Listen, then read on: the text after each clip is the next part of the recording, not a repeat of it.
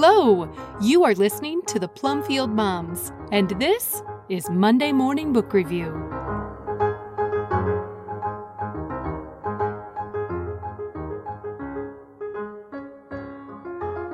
The Door Before, a Plumfield and Paideia book review originally posted by Sarah Masaryk on October 1st, 2023.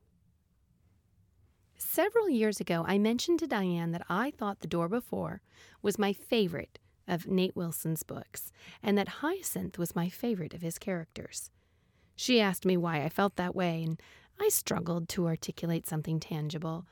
I think that I mumbled that it has something to do with how Hyacinth was a reluctant hero. I was never able to figure out why I felt that way, so I never wrote my review of The Door Before. Years later, I am rereading the Cupboards books, and I continue to be impressed with Hyacinth. When my copy of The Door Before arrived, I had not finished reading the Ashtown Burials books yet. Feeling a little unsure about which order to read in, I decided to stick to publication order. As fortune would have it, Wilson tweeted that someone was asking if, quote, Cupboard 17, quote, led to Sam Miracle. It was like a bell went off in my mind. I instantly realized these books were all connected. The cupboards went to where Sam was? Did that mean that the cupboards connected to Ashtown? And Lee Pike Ridge? And Florida from the Boys of Blur? And then I read it, and I understood. Please, do not read The Door Before until you have read the Cupboards trilogy and the Ashtown trilogy. At the time of writing this, The Silent Bells is not yet finished, so I've not started reading it. I'm waiting for all the chapters to be released, so accepting that one. In this prequel, we discover the original origin of the cupboards. We learn how and why the magic came into the world and how these cupboards were made. We meet Hyacinth, Mordecai, and Caleb, and we realize that all of these stories connect. When Wilson built these worlds, he was really building one world.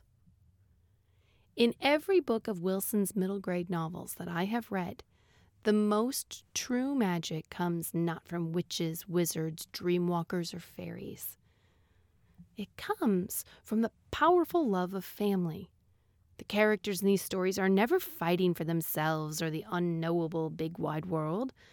They are always fighting for their own.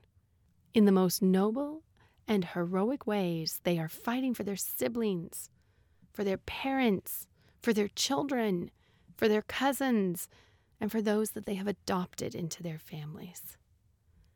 This is clear in the Cupboards trilogy. In the Sam and Glory books, it is also clear, but it is darker. In the Burials books, the love between the Smith children and their parents is not only the electricity that powers the whole story, but it is also the only weapon that can win against the enemy. In each of the stories, the love that makes them family is also the love that compels them to be willing to lay down their lives for each other. It should remind us of the supreme sacrifice of Christ, and yeah, it hurts. There is much more I could say about Hyacinth, how fantastic she is without being a typical hero.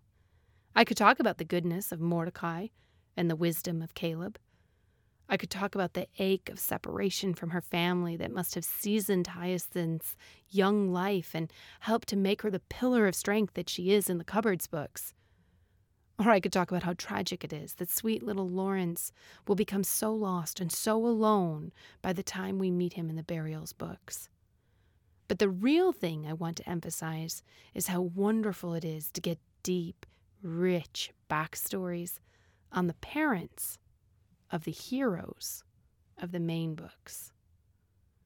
I love that Wilson lets us see that Henry and Cyrus and Antigone come from the most excellent stock. And these parents are absolutely trustworthy.